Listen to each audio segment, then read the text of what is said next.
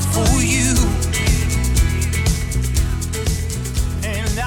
Det här igen för några veckor sedan. Ja.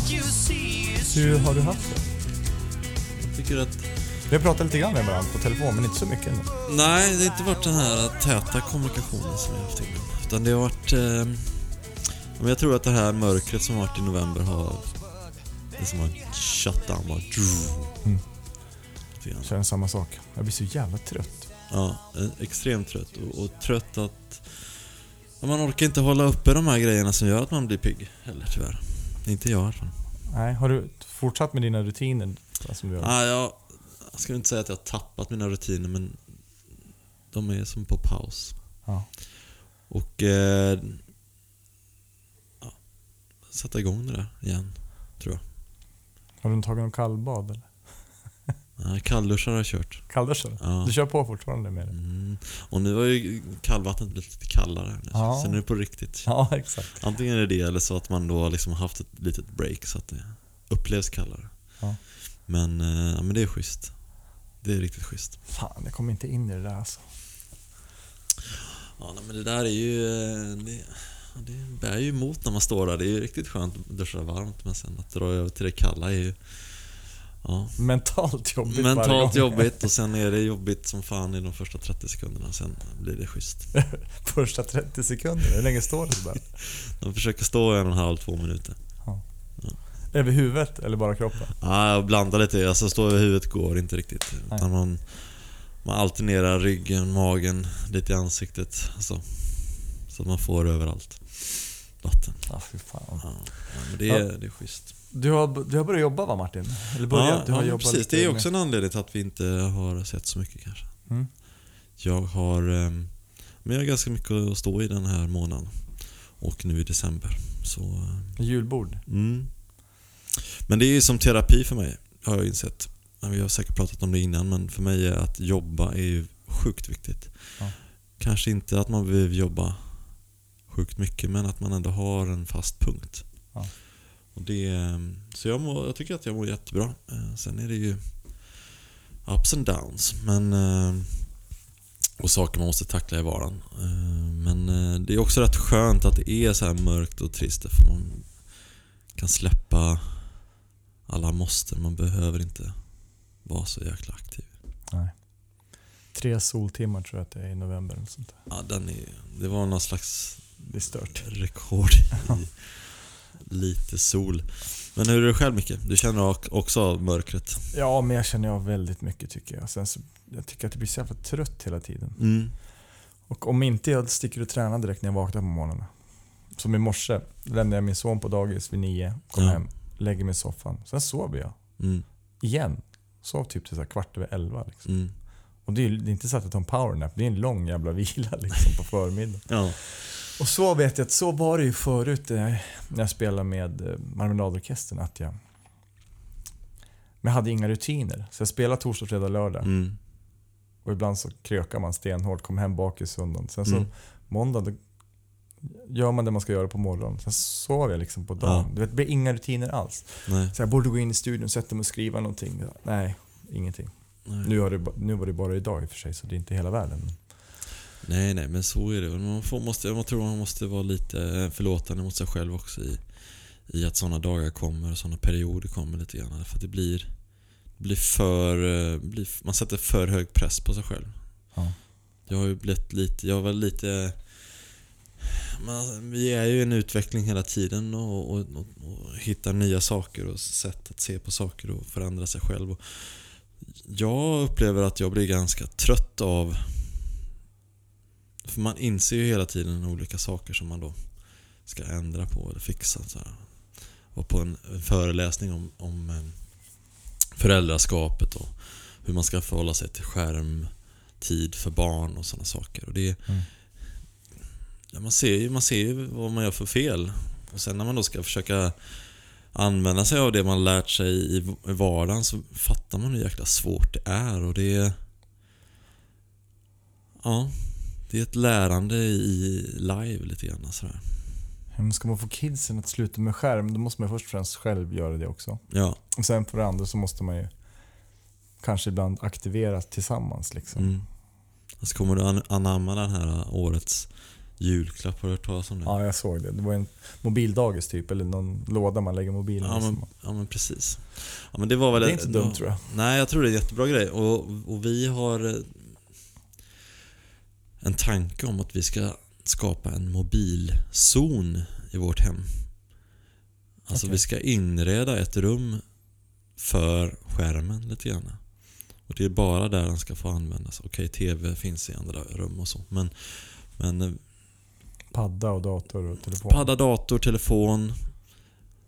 Och att det också kommer då, i och med att skärmen tar så stor del av våra liv, så kommer det också bli en slags mötespunkt för familjen, tänker vi. Så vi ska inreda det efter de behoven. Lagom bekvämt och lagom upplagt för det sociala. För jag tycker att en av de absolut sämsta sidorna med skärmen är också att alla som sitter med den isolerar sig. Och där tycker jag att barn, det kan man se hos barn, eller hos mina barn i alla fall, att de är bättre på att så här, socialisera kring skärmen än vad vi vuxna är. Jag och Solan, det är inte så att vi sitter och delar någonting. Det händer ju aldrig någonting. Alltså, vi sitter inte ens i samma rum ofta, utan någon kan sitta i soffan där och någon sitter vid bordet där.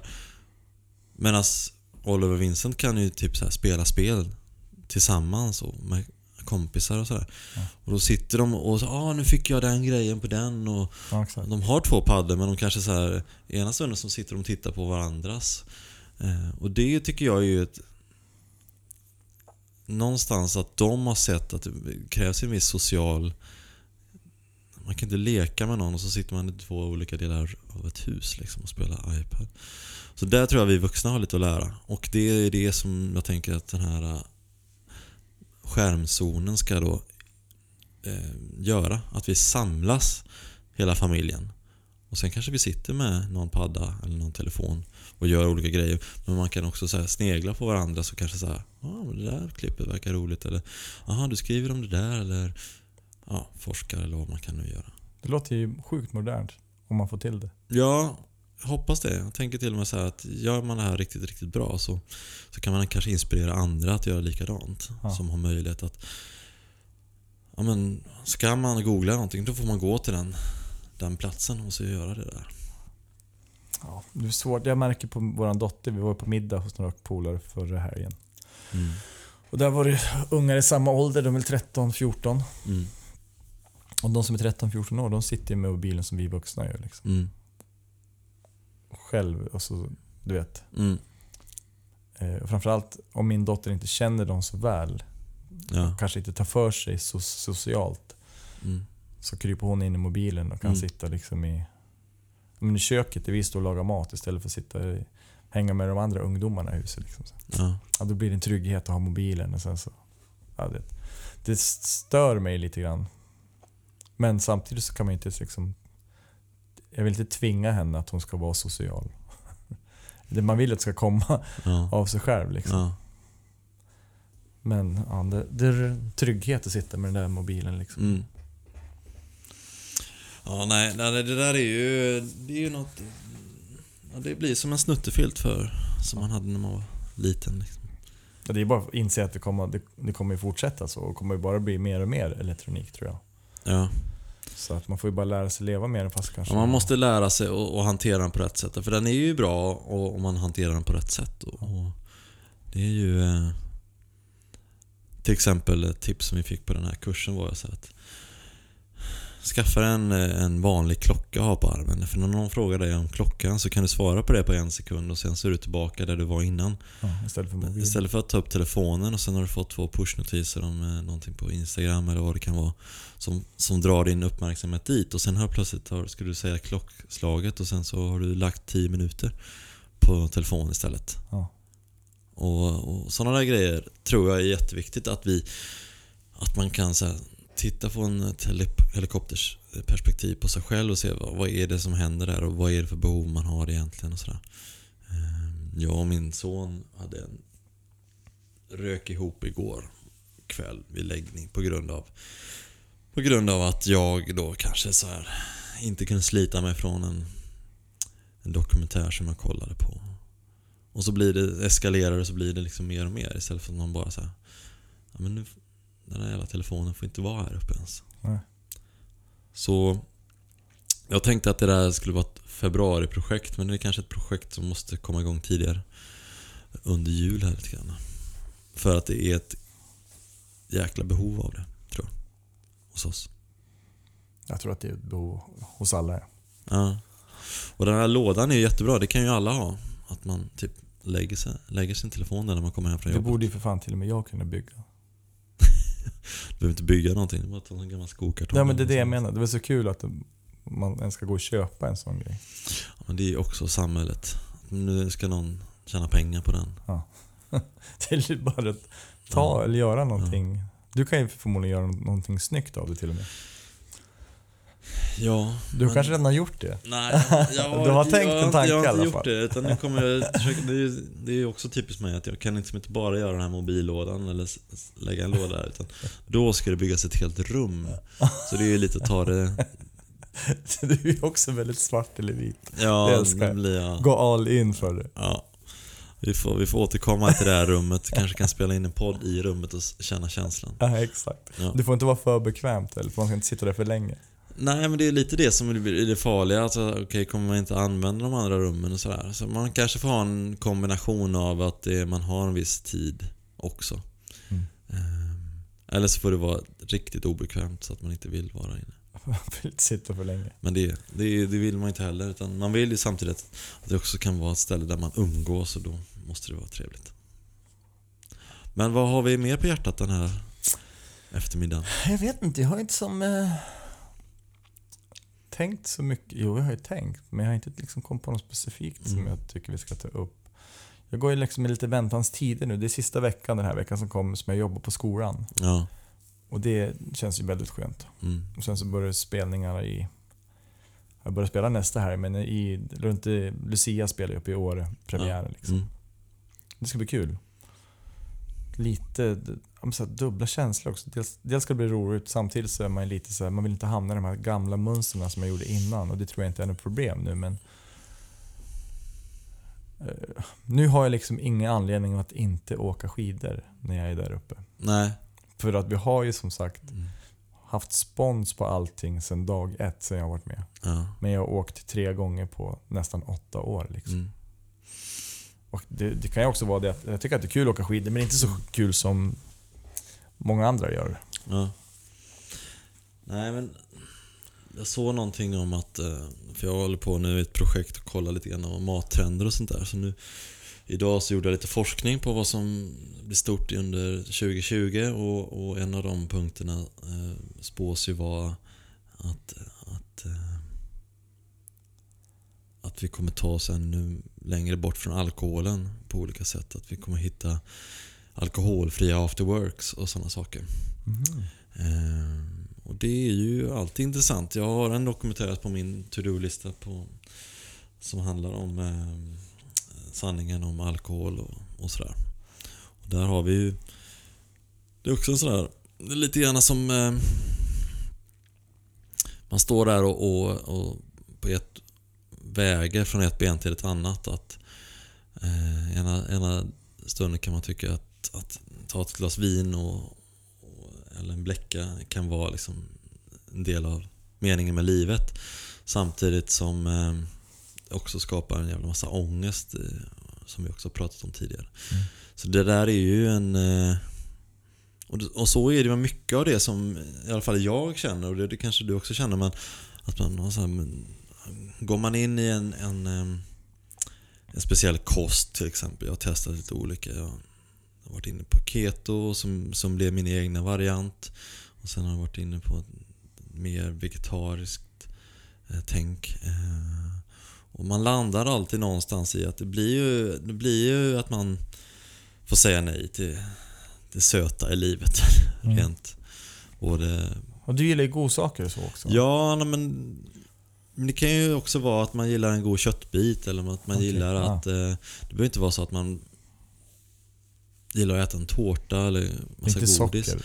Utan det kan ju vara bara att det är lite socker i en sås som gör att den blir riktigt schysst. Man hittar balansen där mellan smakerna.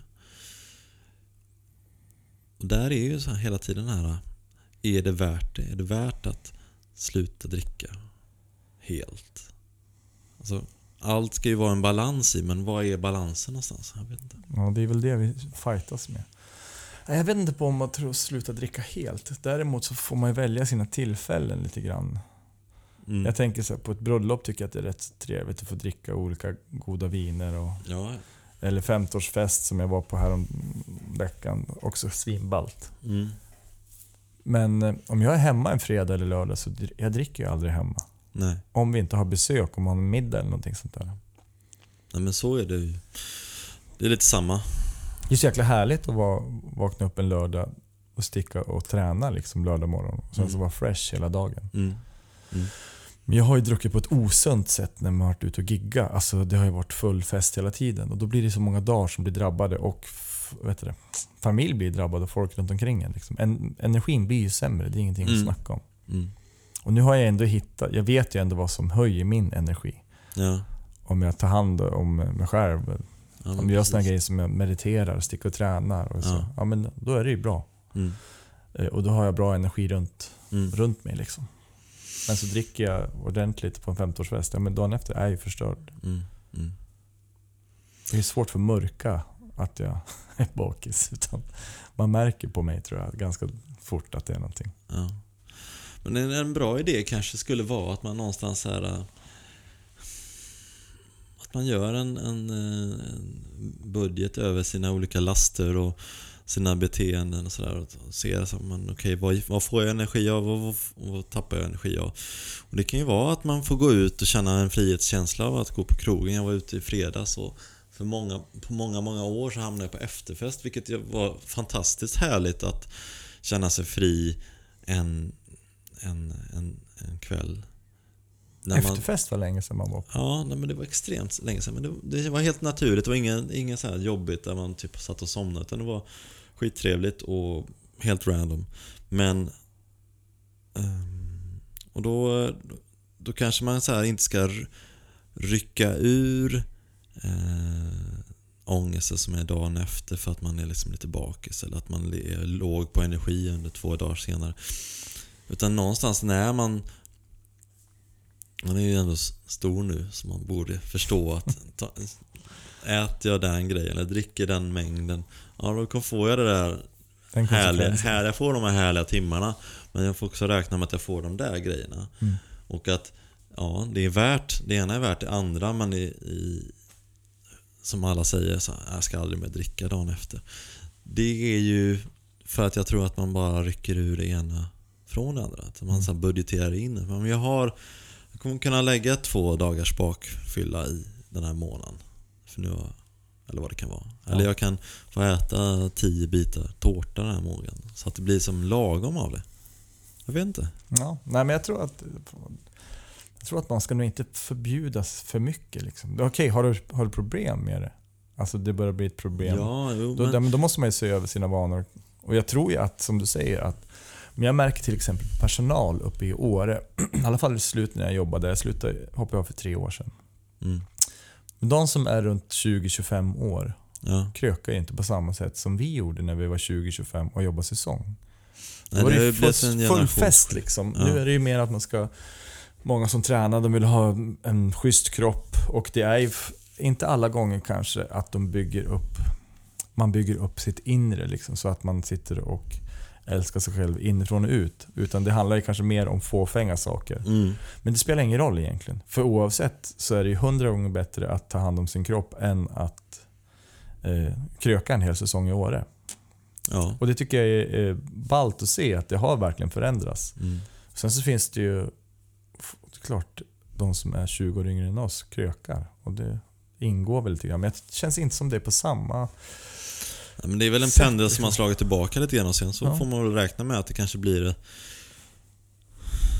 men det kommer gå fram och tillbaka. Det kanske slår över åt andra hållet, att man är då, som du är inne på, det ytliga liksom. Man jagar en snygg selfie eller vad det kan vara, och så kanske det går tillbaka lite grann, och då börjar man jobba med det inre, och till slut så kanske man hamnar lite rätt sådär. Att du måste tillåta oss att testa Jag är ju för att ytterlighet. gräs ska släppas fritt. Ja. Ja, Och det är ju en liten... Det är ju en svår fråga att ta väcker upp. diskussion. Ja, när man sitter på en middag. Och framförallt så har jag rökt gräs så under väldigt många år. Och då gjorde jag ju samma sak där på ett ohälsosamt sätt. Det var ju dygnet runt och sen så var det inte bara gräs, det var hasch och så vidare. Det sätter sig i hjärnan när man blir trögtänkt och så vidare. Och det medförde ju en del ångest för mig också när jag rökte hasch. Ja. Men om man kan hålla just att röka gräs som de här som jag hängde med rastakillar i England, så alla rökte ju, men de drack inga alkohol, käkade inget kött och så här. Så de månaderna jag bodde där och hängde med de här rastakillarna så var det ju, då blev det automatiskt att man levde som de gjorde. Ja. Man käkade vegetarisk mat, drack inga alkohol, men man rökte weed liksom. Och det blir aldrig så stökigt som det kan bli på fyllan liksom. Eller att du går ut och bränner sjukt mycket pengar som du får ångest över, eller du hamnar i något tjafs, eller att du liksom har glömt bort vad du gjorde liksom under en stund på kvällen eller sånt där. Men jag vet ju att det är svårt att ha balans i det också.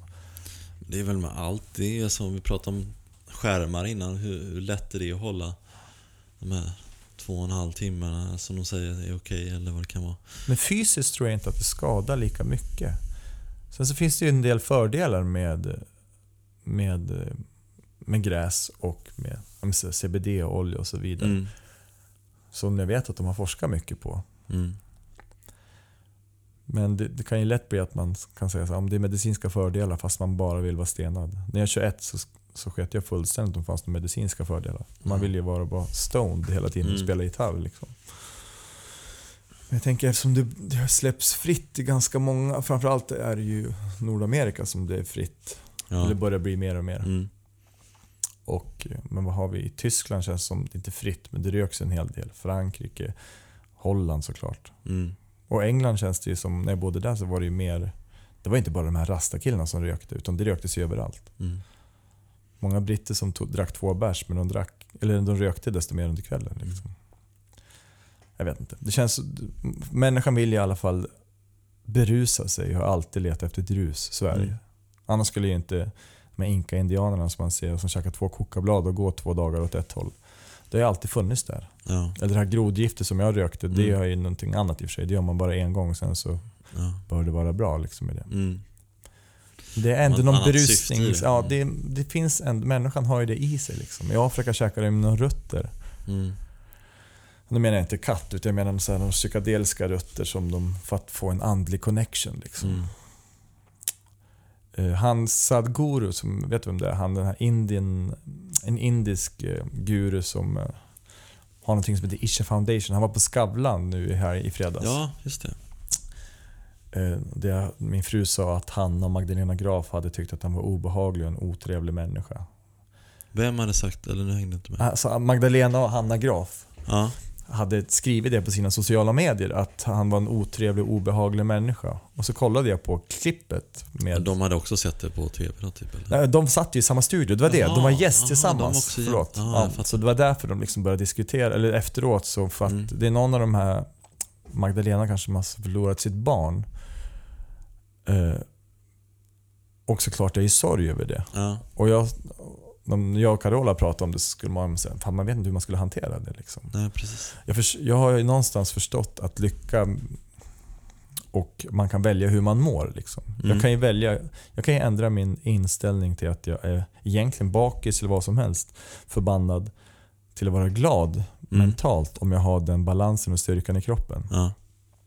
Och det var väl någonstans det Sadhguru försökte förmedla där liksom, att men jag tror att det var liksom misskommunikation, språkförbristringar som gjorde att man uppfattade han som arrogant liksom, och överlägsen. Men han tänker ju någonstans, alltså för att nå till en sån där nivå där han sitter, så han säger att han sitter själv och är stenad. För folk har tagit upp så, men vad anser de om droger och gräs och så vidare så. Jag behöver inte det, för jag är stenad hela tiden på livet liksom. Ja, men det är kanske inte alla människor som når dit och sitter och mediterar i 2 veckor som han gjorde när han vaknade upp liksom. Men det är ganska intressant grej att, jag vet inte, det kändes som en oerhört clash mot österländska, säger man, buddhistiska hindu till Magdalena det Hanna Graf. känns ju verkligen så här ytterligheterna mot varandra. Typ och ingen har ju rätt eller fel, liksom. men nej, det var väldigt intressant. Jag vet inte ens varför jag hamnade in på det här nu. Jag glömde bort, men jag tycker ändå att det var... Vi pratar ju om droger och... Ja, precis. Liksom... Men det är det jag vill säga, att man kan ju ändå ganska säkert, tror jag, på att vi har alla de här endorfinerna i kroppen. Och så heter han som Wim Hof. Ja, men han kan ju styra olika saker bara med... Ja, och det kan ju jag bara liksom relatera till det. Så mycket har jag ju liksom jobbat med de här andningsteknikerna, så att, och jag har ju inte tagit en drog hela mitt liv, eller förutom alkohol då. Men jag uppnår ju någon form av känsla av att man är stenad liksom. När man gör de här olika andningsövningarna på liksom bara genom att hålla andan då. Och det är väl... Ja, man kickar igång något system i kroppen. Ja, och det är ju inte egentligen inte bara när man har hållit andan i 2,5 minuter, utan det är ju även när man då liksom tar in luft igen och liksom trycker upp den luften i hjärnan. Så det blir full, det är inte syrebrist, utan det är snarare så att man trycker in ny luft. Överdosera syre. Ja, men som gör att man då liksom, det är helt... Ja, men det är en härlig... Det är en väldigt härlig känsla. Och det är ju på grund av... Ja, det är ju ingenting. De har inte tagit något ämne överhuvudtaget, förutom att manipulera sin andning lite. Det är svårt att... Men jag förstår ju någonstans vad... Om det nu är Magdalena, den tjejen som förlorade sitt barn. Jag kan inte ens föreställa mig... Alltså jag kan inte ens tänka mig att jag skulle sätta mig och meditera och bara känna totalt i nuet och älska mig själv. Att det skulle lösa den här knuten, ångesten och sorgen man alltid kommer ha i bröstet liksom. För då skulle man inte få göra någonting annat än att bara sitta där. Och då är man inte en del av samhället, av livet, utan då är det också någon typ av skydds... Jag stänger ut livet lite. På något sätt. Genom meditationen, tänker du? Jag vet inte, det är jävligt svårt. Nu, som tur är, så har man ju aldrig behövt uppleva någon sån extrem sorg liksom. Nej. Men jag kan tänka om någon äldre dör, om man har en förälder eller någon mormor eller morfar eller sånt där som dör, som ändå har uppnått en viss ålder. Och jag har ju ändå en tro på någonting när jag mediterar, och det handlar inte om religion, utan jag känner mig liksom som en del av all energi som finns. Och det kan ge mig, kanske skänka lite tröst mot den människan som går bort, går i tiden, rätt tid som man säger, inte unga människor som försvinner. Även om man har en sorg i sig, så kan det ändå vara lite mer men jag är också tröst. Min mormor gick bort här nu i veckan, så det har det väldigt aktuellt, men och vi har stått varandra väldigt nära genom alla år egentligen på olika sätt, och i början var man ju där väldigt mycket när vi bodde som grannar och jag var liten, och sen har vi alltid haft fina möten och liksom ett gott öga till varandra. Och jag var där för någon vecka sedan här nu och fick mitt sista möte med henne tillsammans med Edith då, som min yngsta. Visste du det? Eller visste du att Ja, jag kände det när jag var där, att det var sista gången. Okay.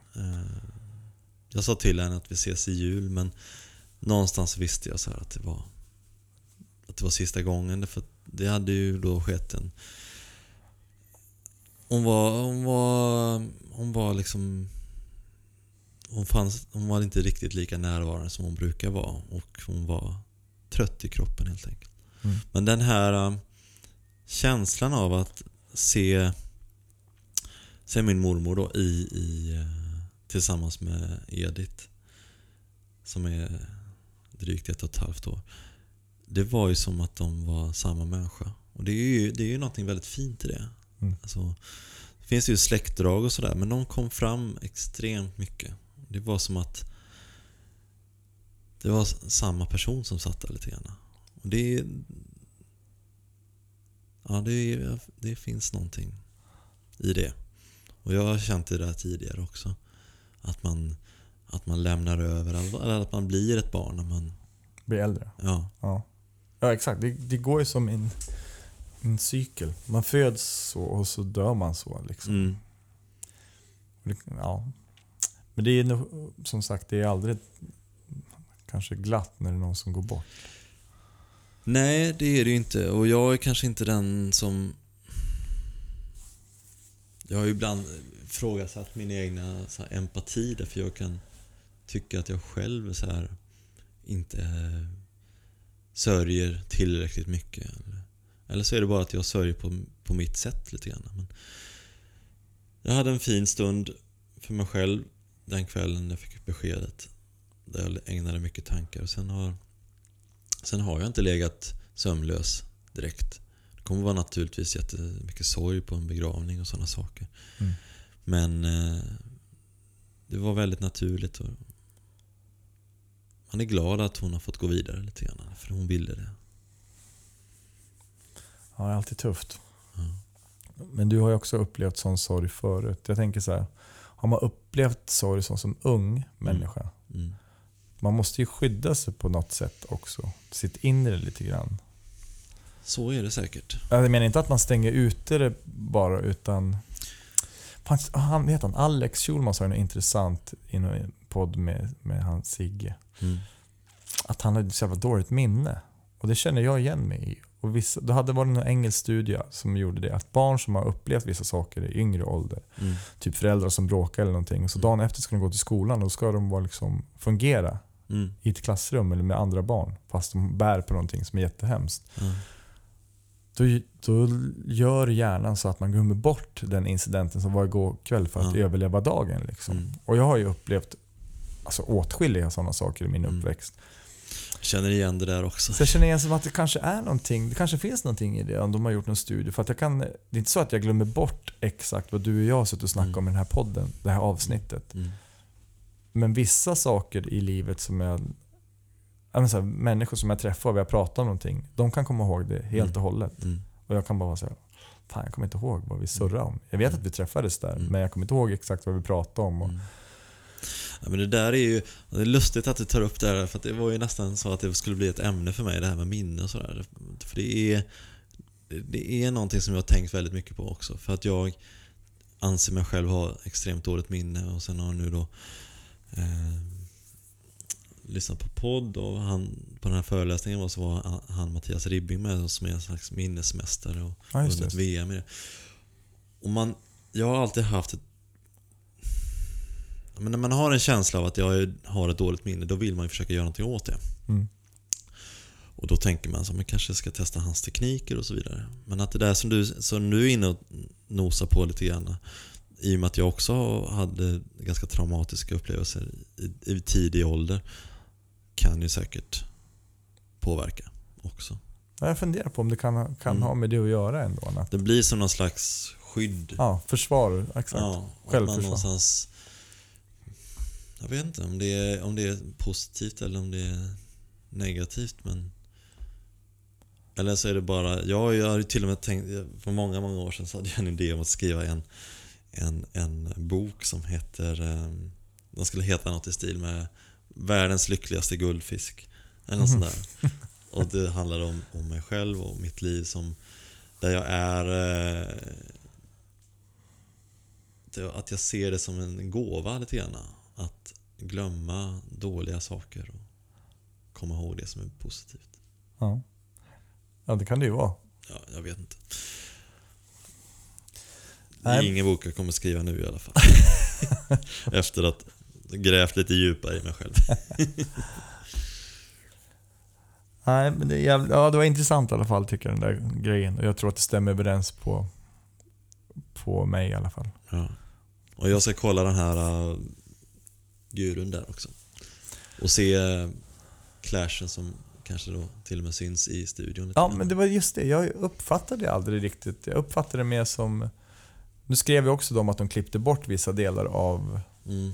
Men han har ju ett ganska överlägset sätt, den här gurun. Jag har ju liksom lyssnat på han i 5 år. Så allt han säger han med en så självklarhet som att... Det är det jag tycker är lite märkligt. Att man kan vara så stor andlig ledare Och det är flera miljoner som följer han i Indien. Han gör ju så sjukt bra saker för liksom barn och miljö och så vidare. Åker runt och träffar massa olika världsliga ledare liksom och så. Så han är ju en maktfaktor. Men att han kan samtidigt uppfattas kanske som arrogant eller överlägsen. Och jag tror att båda de här systrarna uppfattade det så. Och det framgick inte riktigt i det klippet som jag såg. Nej. Men det kan ju som sagt vara att de har klippt bort några saker också. Men det är ju ganska lätt att jag kan ju också, om man själv är liksom inte riktigt i balans, och så stöter man på en person som är väldigt övertygad. Det behöver inte vara någon guru eller någon sån här högst uppsatt, utan det kan vara bara en människa som har en förmåga att kunna sätta fingret på saker och ting. Och det kan ju vara att man får en väldigt ärlig att en person bara säger helt ärligt att men jag tycker, Martin, att du är en sån person, och det kanske inte är din grej att göra så. Och så för min del så kan jag ta väldigt illa vid mig, för att jag vill ju någonstans tro att jag har svaren till eller möjligheten att göra vad jag vill. Jag tror också att det var lite grann att det var ett hårt, rakt svar som inte hon ville höra egentligen. Och jag tror inte han menar att ta bort hennes sorgsenhet, eller typ säga så här, det där kan du meditera bort eller tänka bort. Jag vet inte riktigt om det var så det var meningen liksom. Nej, garanterat, därför att det är ju i stunden extremt svårt att gå utanför sig själv och de här försvarsmekanismerna och kunna se ärligt på kritiken eller vad det kan vara, eller att man bara ska gå vidare, som i det här fallet som jag förstod. Men när det väl landar sen, så är det ju kanske det bästa som någon kommer att ha sagt till henne. Eller jag har haft mycket ilska till människor runt omkring mig i stunden, men i efterhand så kan man se liksom deras vinkel på det, och har de sagt någonting så har man till slut lärt sig, och så är det ju ett förhållande, tycker jag. Har man ett sunt förhållande så måste man kunna inte vara en ja-sägare, utan säga ärligt att okej, Martin, det kanske inte är din grej att göra just det där. Kanske ska köra bara överkropp på alla fester. Ja, men precis. Och det är ju svårt att tugga i sig det i stunden, för man är kanske i affekt, eller man är man vill inte acceptera. Men sen i efterhand så kan man ändå så landa i saker. Så är det ju ganska ofta, att Solan får en skopa skit när hon säger någonting, och sen så kan jag 2 dagar senare tacka henne för det, och ha läst den här artikeln eller lyssnat på det där poddavsnittet som kommer att ge mig väldigt mycket. Och det kanske är så för henne, för dem. Ja, jag tänker att de kommer ju också från han har ju ägnat ett helt liv åt att bara titta inåt. Och han har ju dessutom byggt en karriär, eller vad man säger, byggt upp en organisation som bara handlar om inner engineering. Du jobbar bara med ditt inre. Medan min uppfattning om Magdalena och Hanna Graf är att de har byggt en karriär på att de är väldigt vackra människor. Ja. Nu är vi ute på djupt vatten här lite grann, men för jag känner dem alldeles för lite. Nej, men det är lätt att man har den förutfattade meningen. Jag såg ju dem när jag var typ 18 på Källan i Östersund. De åkte runt och så sjöng de någon låt, och sen så rent musikaliskt så var det ju inget extra. För det var inte på grund av deras sång som det stod 800 killar i publiken, utan det var ju för att man tyckte att de var fruktansvärt fina. Men de har ju såklart gjort andra saker i sitt liv, men jag tror att de slog igenom på det sättet. Och det är ju många som gör det idag också. Ja. Jag menar bara att de kommer från så olika... De kommer från raka motsatserna, menar jag. Och så ska de mötas där mitt i livet liksom, eller? Ja, och sen så tror jag bara sådana enkla saker som att man kanske inte är van att folk är ärliga mot en. Alltså, och det är nog tufft. Har man mycket makt eller så här, och är van att bestämma väldigt mycket, och sen så kommer någon och bara säger åt en, det är inte helt enkelt att ta till sig det på rätt sätt, för man är inte van helt enkelt. Och det kan ju vara, du säger inte, ja, men de har ju makt på ett sätt, för om då gör ett blogginlägg eller vad du har fått den här informationen från, då använder de liksom sin makt till att misskreditera honom då, eller vad man ska kalla det. Ja, men det är ju deras uppfattning. Ja, så det måste man och ju det få kanske ha. är någonting som de tycker är en bra grej i stundens hetta, men sen i långa loppet så är det kanske en jättedålig idé. Ja, jag har inte en aning. Jag som sagt, jag uppfattade inte det i intervjun så mycket, och det kan ju mycket väl vara så att jag tyckte det var så intressant för att jag kan inte tänka mig några som är längre ifrån varandra än. Eller just i det, när jag tänker på de personerna så känns det som de är långt ifrån varandra. Men det kan ju hända att de är äldre allihopa liksom. Eller de här tjejerna är också äldre. Ja. Det händer ju saker i ens liv från när man är 20 fram till och när det kommer till någonting 45. så personligt som att sitt barn har gått bort, så är det ju väldigt svårt att värja sig och se klart på saker och ting. Ja. Men jag blev lite, tänkte ta tillfället i akt här när du säger så här inner engineering, som du säger att hans företag heter, eller vad sa du? Ja, det heter Isha Foundation, men det står på hans hemsida står det så här inner engineering. Ja. Och då var vi inne på, jag nämnde innan vi satte igång podden att jag håller på att kolla lite på, vi har varit nosat på det här med UFOn och utomjordningar och sådana saker tidigare, och en sak som dök upp i det är ju att det är lätt att man fastnar i så här att man sitter, att USAs regering sitter på massa teknik och ingenjörskonst i form av flygande farkoster och sånt där. Men någonting som är lite mer luddigt är ju liksom, tänk all inner engineering som finns i andra dimensioner och runt om i universum, och vad man kan göra med den grejen. Det är ju, tycker jag, är mycket mer intressant. Och då tänker du på typ varelser som kommer från andra delar? Ja, men alltså det finns, alltså, om vi har kommit så här långt på jorden i vårt inre liksom, och olika sätt. Tänk om de har kommit så ett ljusår längre än någon annanstans. Hur man så här, vi pratar om Wim Hof som någonstans kan hacka det här stenålders beteendet, hjärnan som forskare säger att det är helt omöjligt. Jag tänker att det finns sätt att så här, det gånger 10 liksom. Om nu vi pratar eller telepati och ja, men jag har försökt tänka saker. hur det skulle kunna vara om det nu jorden var en utopi där allting var, och det har jag kommit fram till att fan, jag tror inte på det heller. Att det blir för, om alla skulle säga att man skulle bara gå omkring helt utan det här egot som kan förstöra väldigt mycket liksom. Då skulle förmodligen alla förhållanden, familjer och allt sånt där, samhället skulle väl vara öppet på ett sätt. Att man bara går in i ett hus så helt plötsligt är du och Carola där. Sen så, ja men du vet, man lever liksom i symbios allihopa som en organism liksom. Det måste ju vara någonstans slutfärden för människors om våran utveckling liksom. Men är inte det att vi ska vara här på jorden och uppleva både den lägre vibrationen, alltså det som är mörkt och det som är ljust.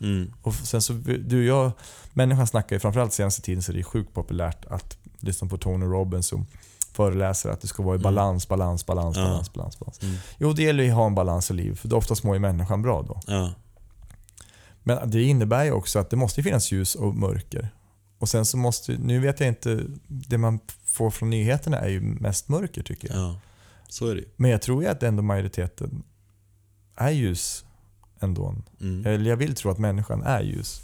Ja, och men hur ska man då vara från en annan planet om då allihopa hela tiden är gå omkring som så här ljus, bara som vibrerar jättehögt och är kärleksfulla liksom? Nej, men det är ju en del i det, att det skulle kunna vara så att det finns en. Man har sex med varandra, jag tänker på mycket så här varandra. energier och sånt där, att man kan så här skapa energier med ett inre, att man uppnår liksom mycket mer. Alltså det är sånt där som är så flummigt så att det blir svårt att prata om det nästan, men det finns ju människor som kan läsa folk. Vi har pratat om det tidigare. Det finns personer som har hittat sätt att med sin kropp göra extrema saker och så vidare. Det kommer ju utvecklas ännu mer, tror jag. Ja, och det finns säkert kunskap om sådana saker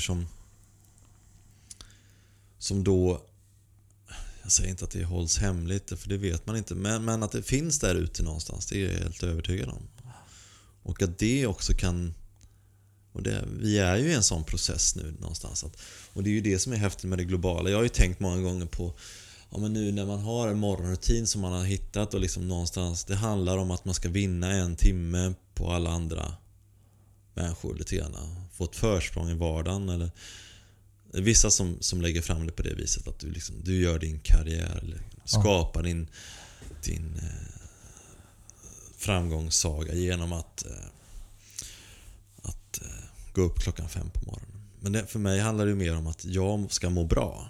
Ja. Och sen om det då i sin tur gör att jag tar bra beslut som i slutändan gör att jag får mer pengar på kontot, det vet jag inte. Men många har säkert agendan om att de ska tjäna mer pengar och så ska de liksom så. Men i och med att vi lever då i en värld som är så öppen och man delar hela tiden erfarenhet med varandra på ett sätt som vi aldrig tidigare gjort, gör ju att alla har ju chansen att få det här försprånget. Vilket gör att vi är ju i en utveckling, en inre utveckling, de som har möjlighet. Men är det inte så extremt individualiststyrt nu för tiden? Alltså jag tänker så, många ska göra så här, upp klockan 5, meditera, träna, gör det här, gör det som du ser de lyckade jävlarna gör som kör Lamborghini. Sen ska du göra affärer och sen ska du göra det här, och det är bara att göra det. Alltså jag är också väldigt trött på den grejen. För det handlar ändå, i grund och botten handlar det bara om den personen liksom. Är det inte bättre att man försöker hitta lyckan i exakt där man är nu, oavsett beroende på familj, situation, cash på banken, alltså man strippar bort sig från allting och lära sig hitta lyckan, eller välja lyckan, som jag tror att det handlar om. Ja. Om man skulle kunna nå dit, då tror jag också att resten saker som din själ drömmer om skulle komma på köpet liksom. Ja. Men resan är ju inte att alla ska stå och föreläsa och ha 2 miljoner följare på Instagram liksom. Nej, men det känslan är ju lite much, att det är dit vi ska, och det är den vägen som några få har lyckats med, och så är många som... Alla ska göra samma resa. Ja. Det funkar inte. Alla kan inte jobba med samma sak, eller alla kan inte... Men att globalt sett höja liksom den inre medvetenheten, det tror jag är en jättebra grej. Och att mer sträva ditåt. Att kanske vara mer, alltså, istället för att det ska vara en Ferrari som är målbilden, så kanske målbilden ska vara att mänskligheten ska utvecklas, så att vi någonstans ska kunna lägga krig och lidande bakom oss här på planeten. Tror du inte att om en människa är balanserad, så påverkar det människor runt omkring den personen väldigt så mycket? Så är det ju. Det är bara att se till sin egna familj. Ja. Är jag i balans så mår min familj bra, eller mina barn bra. Jag tänker just det på de här barnen som jag jobbar med när jag går på Rågsvedsskolan, där det är de här barnen är konstant i konflikt med olika saker, familjeförhållanden på skolan och så vidare. Och jag har varit väldigt noggrann nu när jag jobbade 1,5 år att jag själv ska vara i balans och göra mina rutiner. Men det gör jag ju bara för att jag ska kunna vara beredd på alla energier som slängs emot den, eftersom det är konstant konflikt. Och det är ju extremt jobbigt att vara som miljö hela tiden. Men det har ju burit frukt efter den här tiden ändå, eftersom jag märker att jag kan med mitt sätt att vara påverka de här barnen så att de kanske får lugnare. Till exempel att ingen får säga någonting negativt om sig själv. Jag är lika hård på det. Jag kommer aldrig kunna göra det här. Men det får man inte säga i mitt klassrum. Och försöka förklara för dem det också. Istället, de kan ju säga hora och fitta åt varandra också. Och det får man absolut inte säga. Men det är lika viktigt att inte snacka ner sig själv liksom. Och de har ju också samtidigt då med sina energier fått dig att liksom bli tvingad mer eller mindre att bygga din egna styrka för att stå ut med det. Så nu när du slutar där, så kanske det blir en utmaning att hålla uppe samma rutiner. Det är ju alltså, du har ju haft en enorm motivation och drivkraft i att liksom, ska du klara det jobbet så måste du vara i balans. Ja. Så kanske jag också haft med när jag inte hade så mycket jobb, så behövde jag ha de här morgonrutinen för att liksom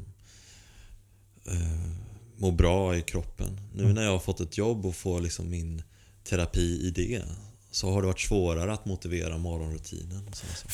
För då behöver man inte det på samma sätt. Eller? Nej. Och det är egentligen dumt, tror jag. För att det kommer ju svänga. Det svänger hela livet. Det kommer ju svänga tillbaka också.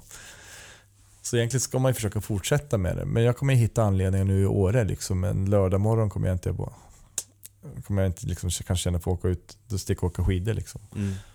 Nej, men jag tror att nu har du byggt upp en så stark rutin också, så den har du ju vila på lite grann. Men det är ju det är... Men tänk om jag har lärt mig nu att bli en bättre och mer balanserad människa, vilket jag tycker, och jag kan påverka människor runt omkring mig, borde man inte då också ha ledare för olika länder som har en extremt stor balanserad förhållningssätt? Å andra sidan, då kommer vi in på ekonomi och pengar och så, och det föder ju krig och så vidare. Nej, jag vet inte. Jag bara tänker så här, alltså man måste ju, det här med att ett spirituellt uppvaknande på någonstans och ta bort rädslan i människan. Man måste nog vara förändringen istället för att bara prata om den liksom. Och inse att alla kommer inte bli entreprenörer som kör sina feta Lamborghinis och går upp och tar en cryo shower liksom 5 på morgonen. Det kan inte vara det som är slutmålet liksom. För då tror jag att man blir olycklig ändå. Nej, men jag tror att man ska... Även om jag vill ha en Lamborghini. Kan jag gå runt och ha en energi som gör att andra mår bra, sprida den balansen i mig själv, så blir det ju en synergi av det där till slut. Men det är lätt att man bara tänker på egot och sin egna. Ja, men jag mår bra. Istället för att tänka familjen mår bra. Det är en större drivkraft i att gå upp och göra morgontiden, om jag vet att familjen mår bra av det, än att jag mår bra av det. Jag kan göra avkall på mig själv, men så, ja. Du visste ju det att så här, min klass kommer inte att må bra om inte jag kommer in med rätt energi liksom. Nej, men det är ju för att jag kan få ett frispel på dem också. Alltså man kan bli fruktansvärt förbannad liksom, när man hör men de typen av ord och grejer som ibland slängs med det. Det är ett hårt klimat liksom, tycker jag. Väldigt hårt. Och barn som inte har några drömmar, det tycker jag är fruktansvärt. För drömmar hade i alla fall även om jag hade stökigt vissa gånger i min uppväxt, så hade jag alltid drömmar liksom. Ja. Och det är samma drömmar i princip som jag har nu. Och det är att jobba med det jag älskar liksom. Men de här barnen har inte ens en dröm om någonting. Nej.